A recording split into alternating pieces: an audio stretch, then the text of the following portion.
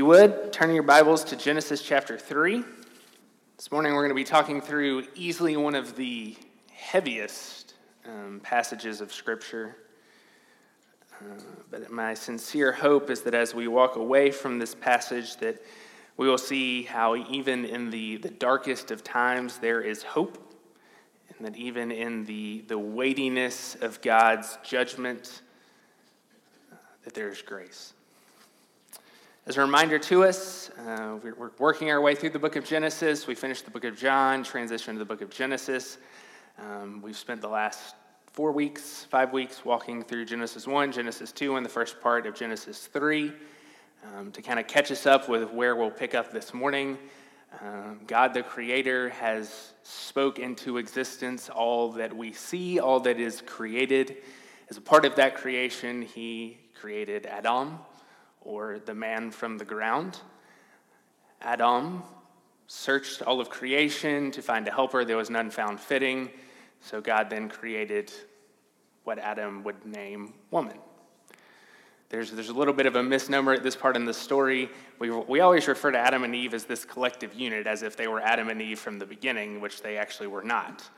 Up until the fall, they were Adam and woman. Eve receives her name Eve from Adam after the fall. We'll talk about that this morning. But that's what we're going to pick up. Last week we studied what is commonly known as the fall. So Adam and Eve partake of the fruit of the tree of the knowledge of good and evil that God had forbade. God questions them, says, "What have you done?" They admit to their sin, and that's where we pick up this morning, with God pronouncing his curses and his judgments upon both the serpent as well as upon Adam and the woman who will eventually be named Eve. If you will, join me chapter 3. We'll start in verse 14. The word of God says, "Then the Lord God said to the serpent, 'Because you have done this being tempting the woman and the man with the fruit and lying to them about what they would receive, you are cursed more than any livestock and more than any wild animal. You will move on your belly and eat dust all the days of your life. I will put hostility between you and the woman, and between your seed or offspring and her seed or offspring. He," referring to the one who is to come, the son of Adam, "will strike your head, and you will strike his heel." He said to the woman, noting yet again, there's not the use of the term Eve, because Eve has not yet been named. He said to the woman, "I will intensify your labor pains. You will bear children in anguish. Your desire will be for your husband, yet he will rule over you." But he said to Adam, "Because you listened to your wife's voice and ate from the tree about which I commanded you, do not eat from it. The ground is cursed because of you. You will eat from it by means of painful labor all the days of your life. It will produce thorns and thistles for you, and you will eat the plants of the field. You will eat bread by the sweat of your brow until you return to the ground, since you were taken from it. For you are dust, and you will return to dust." Verse 20, Adam named his wife Eve because she was the mother of all the living, which is textually significant. We'll talk about that this morning. The Lord God made clothing out of skins for Adam and his wife, and he clothed them. And then likely the three most hearkening verses in all of Scripture. The Lord God said, "Since man has become like one of us, knowing good and evil, he must not reach out, take from the tree of life, eat, and live forever." So the Lord God sent him away from the Garden of Eden to work the ground from which he was taken. He drove man out and stationed the cherubim and the flaming, swirling sword east of the Garden of Eden to guard the way to the tree of life. Join me in prayer. Father, we are humbled at the power of your judgment. We are saddened that we as mankind, we as a race, lost our ability to commune with you.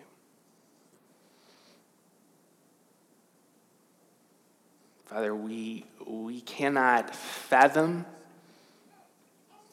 the gap that exists between who we are and who you are, between our character and your character. But God, we beg you this morning to show us that gap. Show us how wide the gap is between how things should be and how they are today. But God, we also ask of you this morning that as we dive into this text, that you show us how from the beginning, grace and hope was the answer. That this was never intended to be a passage of despair, but was intended to be a passage of hope.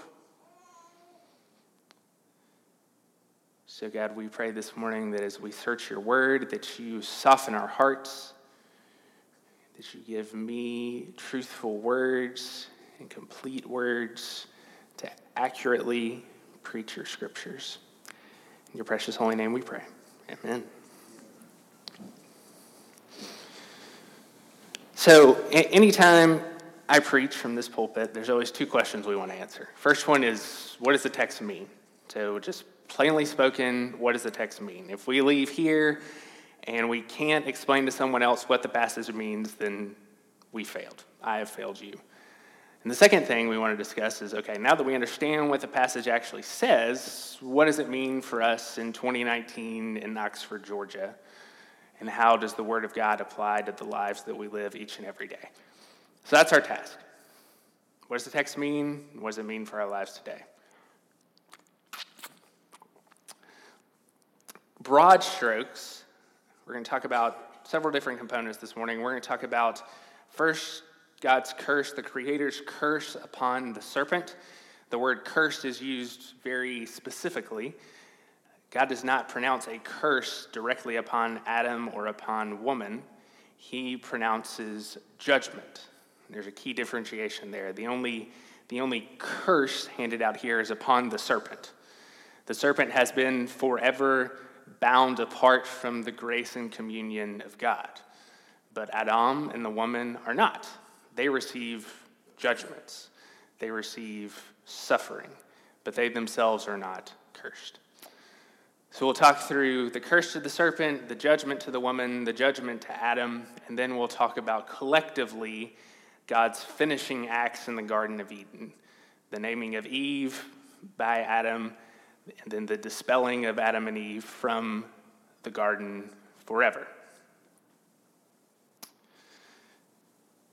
Verse 14, Lord God says to the serpent, because you have done this being deceiving the woman and deceiving Adam, because you've done this, cursed are you above all livestock and above all beasts of the field. On your belly you shall go, and dust you shall eat all the days of your life. I will put enmity between you and the woman, and between your offspring and her offspring. He shall bruise your head, and you shall bruise his heel. First thing that we should note here is that the curse upon the serpent is both a physical curse, so he has to crawl on his belly, eat dust all the days of his life. There will be strife between him and the woman. Those are all physical curses. But there's also a spiritual curse, in that God plants enmity between the serpent's offspring and the offspring of the woman. Why that is spiritual is because just because we are born of the woman, just because we are born as mankind, does not mean that we are the offspring of the woman, because that is a spiritual reality pointing to what is to come through the lineage of the person of Eve. So there's the physical being born, which makes us a child of mankind, a child of Adam, but there's the spiritual component here as well. That is, for those of us found covered by the covenant of Christ, we are spiritually part of the offspring of the woman. And because there is that spiritual significance, God drives a wedge between the woman and the serpent, so that spiritually the two will never cross again.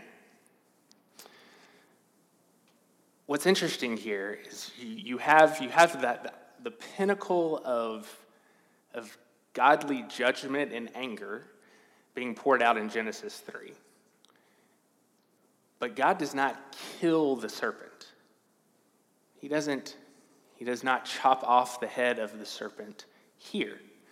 Instead, he does something different. He says, you will be defeated. You will bite the heel of the son of Adam, ultimately Christ, but he will crush your head.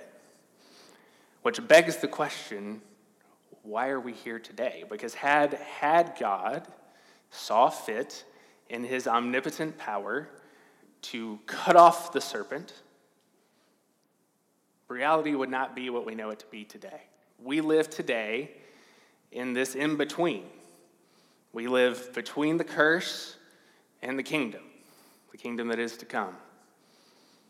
So the question is, why does God do it that way? Why not just make this quick and easy, chop off the serpent, pronounce judgment upon Adam and Eve, and then seek to reunify a relationship together? The answer I would propose for us today lies in the fact that what is happening in Genesis 3, specifically verses 14 and 15, is a battle for the souls of mankind. God just doesn't want Adam and the woman to have this relationship and this communion with him. He wants to win their hearts. He wants to be the object of their affections. And the only way to do that is to create this period of in-between where we live as both pronouncements of judgment, but with the option, the choice, to be covered in the covenant of Christ so that we may participate in his kingdom. This could have been a very quick affair, but God did not see fit to do that way because he wants to win our hearts and our souls unto himself. Verse 15 contains this word enmity. It means strife, discord, hatred. And generally, when we read this word enmity, we take it to mean something very, very bad. I mean, generally, right, strife, discord, they're bad things. Carry a very negative connotation with them. This enmity, though, points to something much greater and much bigger than we could ever imagine. What God is doing here is he's setting forever a course. He's setting out a spiritual reality, whereas the sons of the woman, those found in the covenant blood of Christ, will forever despise the works of the serpent. I'll say that one more time. God is creating this wedge to give us, those of us found in the covenant blood of Christ, hope for the kingdom that is to come, and to give us hatred for the works of the serpent. So this word enmity is God's first redemptive work in us. We acknowledge here that we are dead in our sins and trespasses because of this sin. And in being dead, something has to bring us back to life. And that something has to be the work of God. That work begins right here. Immediately upon pronouncing judgment upon the serpent, God begins the work of redemption. So what is hopeless here, what seemingly leads us to despair, God has already began to plant redemptive work from the beginning. Now, I know this whole concept of enmity it's a little heady, it's a little hard to get your head wrapped around. Ligon Duncan, who's the professor, chancellor at Reformed Theological Seminary, tells this story, which I think helps categorize and bring into reality the concept of enmity. He tells the story, late 1700s, there's a farmer living in Mississippi, and he was known throughout the community for his harshness and his hardness towards his family, towards his wife, towards those in the community, towards his laborers, towards his workers. And he was just notorious, very short, very hard, very discouraging to the people around him. A farmer ended up going to a revival, and there the redemptive work of the Lord began in him. Came back to his farm, and by all meaningful accounts, was treating the people in his life much better. Was treating his wife better, was working in an understanding way with his children. He was treating his workers as though they had dignity. And then one day, he got discouraged. Went out in the field. The field had been destroyed by insects overnight. And he just lost it. Just straight back down the road, right back to the person that he was. Downgrading everyone, saying hateful things to everyone, just generally grumpy, just angry at everyone that he came into contact with. After a few days and kind of this blind anger, he came back home. He walked into his home. His wife was in the kitchen preparing a meal. And he just sat down in a chair in despair. He said to his wife, I can't do this. I just can't do this. I know what I should do. I know I should be a better person. I know I should treat all of those in my life with dignity, but I just can't do it. I was headed down this right track. I was headed down this right path. And then I got discouraged, and I went off the rails. And his wife, in a great moment of wisdom, responded to him, and she said, oh no, my dear husband. The very fact that you realize and despise what you have always been, that is the miracle of change in your life. And that is the concept of enmity. This enmity that God places between the serpent, the offspring of the serpent, and the offspring of the woman, that is the enmity. It's not that we are perfect in this life. It's not that we will do everything as prescribed in the scriptures, but that it is we will learn to despise the works of the serpent. So even here, even in verse 15, that enmity is pointing to something greater. It's pointing to redemptive work. Romans 8 cries out, I think, from this passage. You have the pronouncing of judgment, the pronouncing of curses upon the serpent, upon the man and the woman. But you have God, here in verse 15, planting the seed of redemption. And that seed of redemption manifests itself in Romans 8. This is what Romans 8 says. It says, for you, referring to the church in Rome, those covered by the covenant blood of Christ, those who have experienced the redemptive work of enmity. For you did not receive a spirit of slavery to fall back into fear, but you received the spirit of adoption by whom we cry out, Abba, Father. The Spirit himself testifies together with our spirit that we are God's children, and if children, also heirs, heirs of God and co-heirs with Christ, seeing that we suffer with him so that we also may be glorified with him. For I consider that the sufferings of this present time, sufferings that originated in Genesis 3 as the pronouncement of judgment upon man and woman, those very sufferings are not worth comparing with the glory that is going to be revealed to us. Paul goes on in Romans 8 later in the chapter, and in the believer's triumph, he says these things. He says, what then are we to say about these things? If God is for us, who can be against us? He did not even spare his own son, but offered him up for us all. How will he not also with him grant us everything? Who can bring an accusation against God's elect? God is the one who justifies.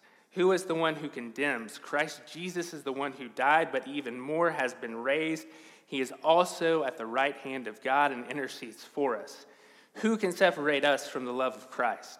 Can affliction or anguish or persecution or famine or nakedness or danger or sword? As it is written, because of you we are being put to death all day long. We are counted as sheep to be slaughtered. No, in all these things, we are more than conquerors through him who loved us. For I am persuaded that not even death, nor life, angels, nor rulers, things present or things to come, hostile powers, height or depth, or any other created thing will have the power to separate us from the love of God that is in Christ Jesus our Lord. Is that not the juxtaposition to Genesis 3? This is the fulfillment of the covenant. This is the fleshing out of the enmity that God places between the offspring of the serpent and the offspring of the woman. So I encourage us, do not despair. Realize that the judgment is real. Realize that the curse upon the serpent is real. Realize that we struggle today because of the sin of Adam and Eve. The life we live today is not as it should be. Amen to that. It is not as it should be. Life as God intended it should be as described in the garden, but it is not. But in that heaviness of brokenness, realize that God has provided a way and that it started here with God placing enmity between the offspring of the serpent and the offspring of the woman. The next two phrases, he shall bruise your head and you shall bruise his heel, is a prophecy of things to come. The bruising of the son of Adam's heel is Christ's death on the cross, and the crushing of the serpent's head is Christ's defeat, rising from the grave and providing for us found in the covenant blood ultimate victory over death and sin. These two verses are one of the great ironies of human existence. What began as our greatest curse, our greatest judgment, becomes our greatest blessing. And these two verses outline the narrative, the meta-narrative that will hang over all of Scripture and all of human existence until the kingdom is established here on earth. Everything that follows from Genesis 4 to Revelation 22 is the manifestation of these two verses. So, not to be anticlimactic, but you already knew what the end was going to be right at the very beginning. But it should produce in us great faith as we read Genesis 4 through Revelation 22 and we see the working out of God's promises here, of God's placing of enmity between the offspring of the serpent and the offspring of the woman. It should provide us great faith and great solace to see those things played out as God intended. Let's move on to verse 16. This is God's judgment to the woman. Before we read this, I want to make an important distinction that I think can trip us up sometimes. There's a certain tendency when we read God's judgment upon the woman and God's judgment upon Adam to think that things like work and labor and childbirth and the marriage relationship are curses upon mankind. They are in fact not. All of those institutions, work, labor, childbirth, reproduction, and the marriage relationship were all institutions that existed prior to the fall. What happens at the fall is those institutions become corrupted by sin. They become corrupted as God pronounces judgment upon them. Not curse upon the woman and upon Adam, but judgment upon those institutions to create pain and suffering. Verse 16, to the woman, God says, I will surely multiply your pain in childbearing. In pain you shall bring forth children. Your desire shall be contrary to your husband, but he shall rule over you. The commentator Matthew Henry summarizes the judgment of this verse very well, particularly the first part dealing with multiplied pain in childbearing. Matthew Henry says this. He says, "The sorrows of childbearing are here multiplied, not only the travailing throes, but the indispositions before, for its sorrow is from the conception, and the nursing toils and vexations after. And after all, if the children prove wicked and foolish, there are more than ever the heaviness of her that bore them." Yeah. Thank you, Matthew Henry, for your Sunday morning pick-me-up.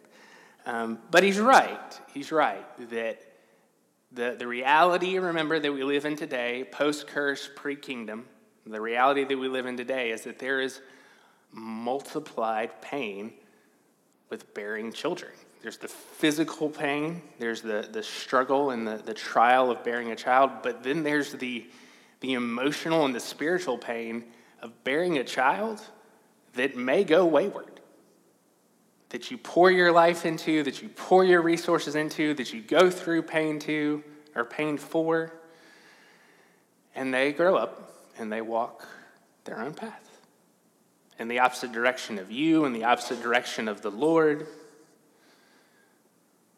And the pain is yet again multiplied to the woman. Notice here that this judgment is not happenstance. Think about what is just unfolded in Genesis 1 through Genesis 3. God created Adam and the woman. And what do Adam and the woman do? They walk away from their Creator. They walk the opposite direction from where they should go. So God's judgment here is mirroring, is mimicking the actions that have just occurred. The end of verse 16, "Your desire shall be contrary to your husband, but he shall rule over you." Notice that prior to this passage, Adam and Eve, the woman and Adam, sorry, I fall victim to it myself, had existed in the garden in right relationship with nature and with God. There was no discord in the marital relationship. Verse 16 introduces this discord, that the woman's desire shall be for her husband, but her husband will rule over her.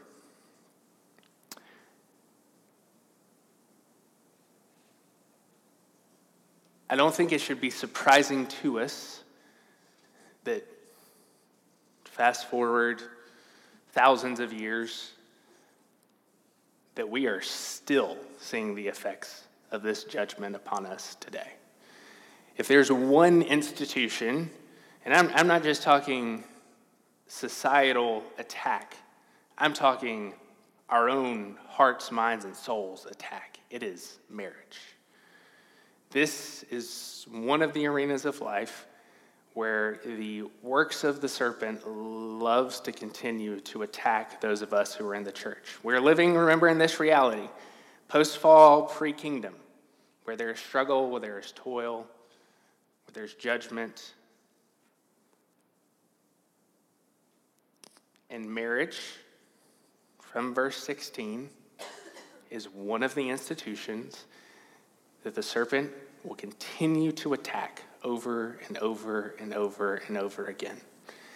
And I say that to us for two reasons. One is to be aware. I say often, Sarah and I say often, that marriage is no joke.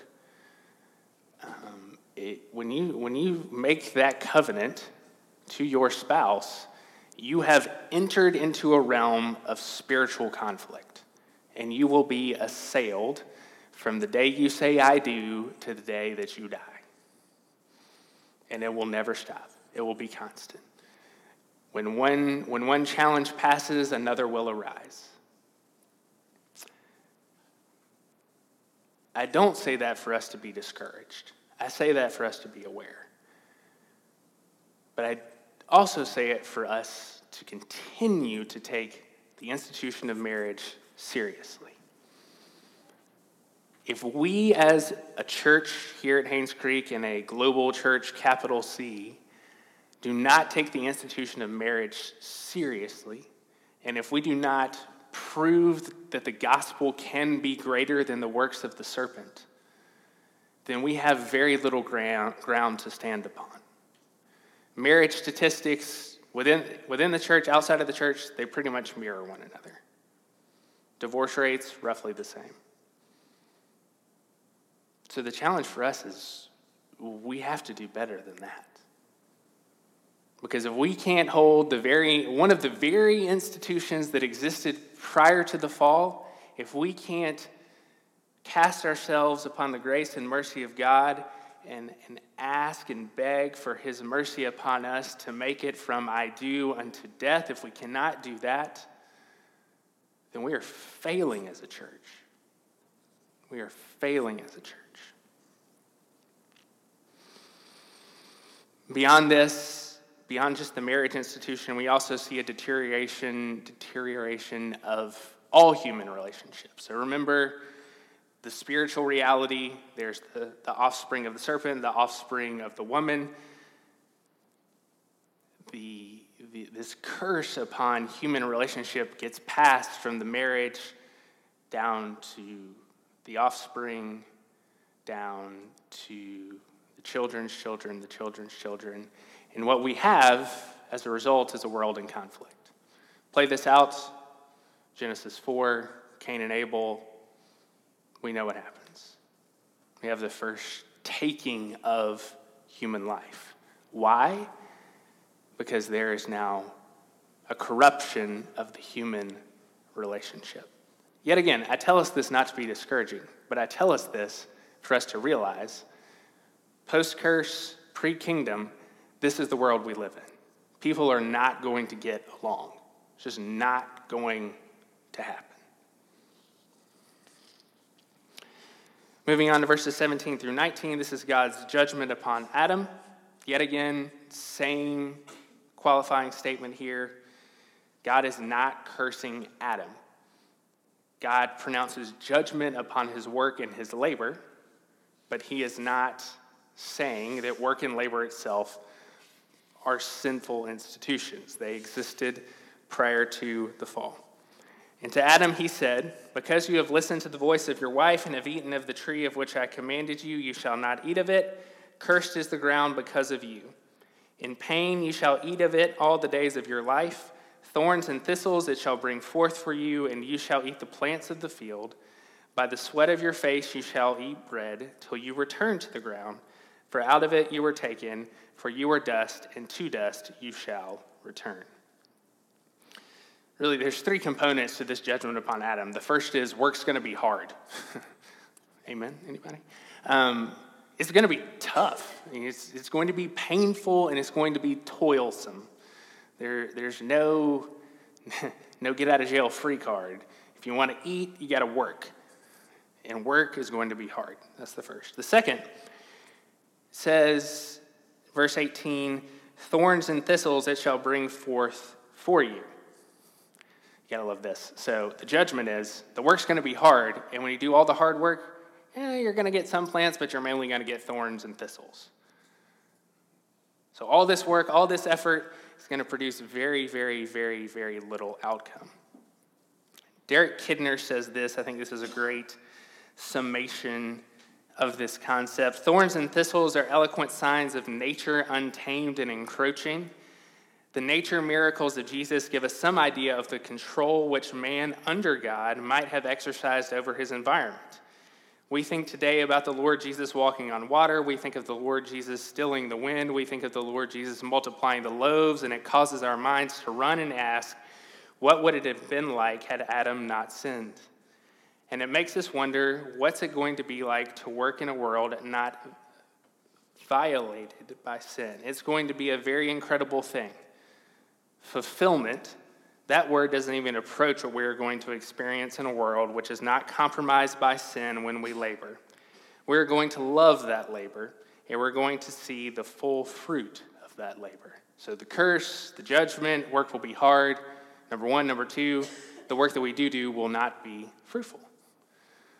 And I think we collectively as a church, knowing what work and what labor could be, should feel that gnawing tension in our souls that when we work, it's just never what it should be. It just never produces the outcome it should produce. And there's frustration there. There's there's struggle there, but I think there's hope there too. There's hope in saying, post-curse, pre-kingdom, this is the reality we live in. And as we interact with a work-obsessed culture, it allows us to speak into that lack of fulfillment that they feel. I'm yet to meet anyone who says, I am perfectly satisfied in my job. And if they do say that, they're lying. You know why? Because they have to work with other people, and other people are sinful, and inevitably, it doesn't ever work out quite the way they want it to. So we have a society chasing after an ideal that's unattainable. But here, in this passage, we have insight that we can offer to the world around us in a loving way to say, hey, you're never going to find that fulfillment you're chasing in your work. Never going to happen. Lastly, we see in these verses that Adam will see no earthly rest from the burden of work. There's a whole rabbit trail that we could go off on surrounding the concept of retirement coming out of this verse. And how it's a subversion of the order of reality post-curse and pre-kingdom. But today we'll leave it simply at this, that Adam, the sons of Adam, mankind, will never, this side of the kingdom, escape the burden of work. We will work, it will be hard, it will not be beneficial, and we will do it every day. Aren't you so glad to be here with us this morning? Verses 20 to 24, this is the summation of God's work in Eden. Verse 20 is the verse I've been referring to multiple times this morning. The man called his wife's name Eve because she was the mother of all living. It's very easy just to skim over that verse because it's just kind of factual. Adam named his wife Eve because she was the mother of all the living. Fine. But there's a deeper truth there that harkens back to verse 15. Remember, the enmity in verse 15 is the hope for creation. It's the hope of redemption. And what Adam is doing here in verse 20 is he is saying, God, I hear your voice, I see your plan, and in faith, I am naming the woman Eve because she will be the one who brings about life. So just take a step back. Think what has transpired in 21 verses here. You have the woman being tempted, eating of the fruit, passing it to her husband, him eating of the fruit, and curses and judgment being pronounced upon the serpent and upon man and woman. But God, yet again, in a flash of hope, pronounces upon Eve the task of bringing about the Redeemer. The offspring of Eve, the spiritual reality, will be and will culminate in the son of Adam, or the person of Jesus Christ. Verse 21, Lord God made for Adam and for his wife garments of skin and clothed them. Then the Lord God said, behold, the man has become like one of us, and knowing good and evil. Now lest he reach out his hand and take also of the tree of life and eat and live forever. Therefore the Lord God sent him out from the Garden of Eden to work the ground from which he was taken. He drove out the man, and at the east of the Garden of Eden he placed the cherubim and a flaming sword that turned every way to guard the way to the tree of life. Big picture here, we get the idea. God kicks Adam and Eve out of the garden, never to return. I think there can be some confusion for us in particularly verses 22 and 23. What is God saying here with all of this? He's eaten of the tree. He now knows good from evil. He's like us, so we should kick him out of the garden. It's easy for us to think, well, God's kicking him out of the garden to protect something. True, but God's not kicking Adam and Eve out of the garden to protect himself. God's kicking Adam and Eve out of the garden to protect themselves.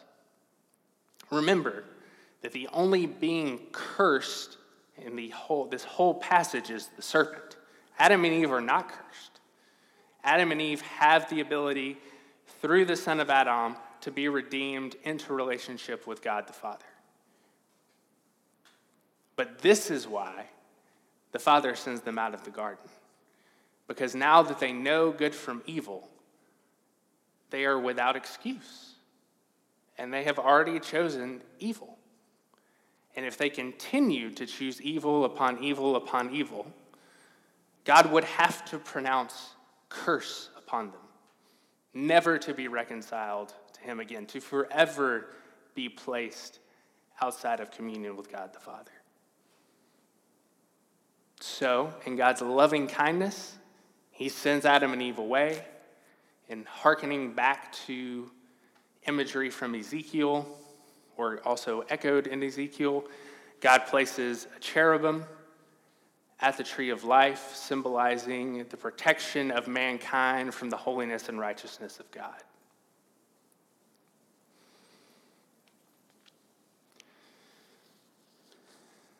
So what does this mean for us this morning? What does all this mean? I think there are three takeaways for us, if you will. First is to remember that even from the beginning, even from Genesis 3, the beginning of the post-curse reality that we live in today, that God was designing and preaching the gospel even then. He's placing enmity to give hope and to begin the redemptive work in you and I. He grants us grace by expelling us from the garden so that we will not become forever cursed as the serpent is. God, from the very beginning, even in the way that Adam names Eve, is heaping grace upon redemption to mankind. He is reserving from mankind the fullness of his curse with the hope of redemption through the son of Adam. Secondly, and we've mentioned this several times, we have to remember that this gives us context for the world that we live in today. We live post-fall, pre-kingdom. As a result, things are not going to work the way they should work. We see this in marriages, we see this in childbirth, we see this in our relationships with other people, we see it in the futility in the way in which we work. And if you take any of the societal ills that we would proclaim today and you wind them back down to their base, it will be one of those five things. But that doesn't mean that we don't fight for the kingdom that is to come. This should give us hope to be able to speak to our coworkers, to our wives, to our families, to those in the church with us, to say, no, it's not as it should be. But that points us to something. Because it is not the way it should be, we should turn to the one who can make it the way it should be. And we should throw ourselves at the feet of King Jesus and beg for his covenant blood. Lastly, I think this passage is a challenge to the church to recapture a full and robust theology of pain and suffering. Now, here's what I mean by that. Somewhere in the last 80 years, there has become an over-emphasis on comfort, which we all see that play out every single day. Pretty much, most of our society will pursue comfort as an end to itself. So, pursue comfort, it all means do whatever's easiest, et cetera, et cetera. That's an ill within itself, but what's been lost is a proper theology of pain and suffering. Here's what I mean by that. Pain and suffering are rooted in the judgment and in the curses, yes. But remember that God designed this way of being, that God designed this reality to bring into our lives the hope of redemption. So what does that mean? That means that there is no such thing as pointless pain and suffering. It all has a redemptive and a sanctifying purpose. I think that's a poignant reality for us to remember today. We live in a world where there are a lot of ideologies. There are a lot of people who believe a lot of different things. But when it comes to explaining pain and suffering, that's the one area where most have no answer. Other than, wow, that's really tough. I'm sorry, I don't really know what to say. It's not the answer for believers, not the answer for those of us who are found in the covenant blood of Christ. Remember this morning that all suffering and all pain is rooted in a deeper narrative. Pain and suffering entered the world because of sin, but that very pain and suffering is also used to bring about the work of redemption in our lives. This is good news that we need to hear, but more so, it is good news that the world around us needs to hear. Join me in prayer.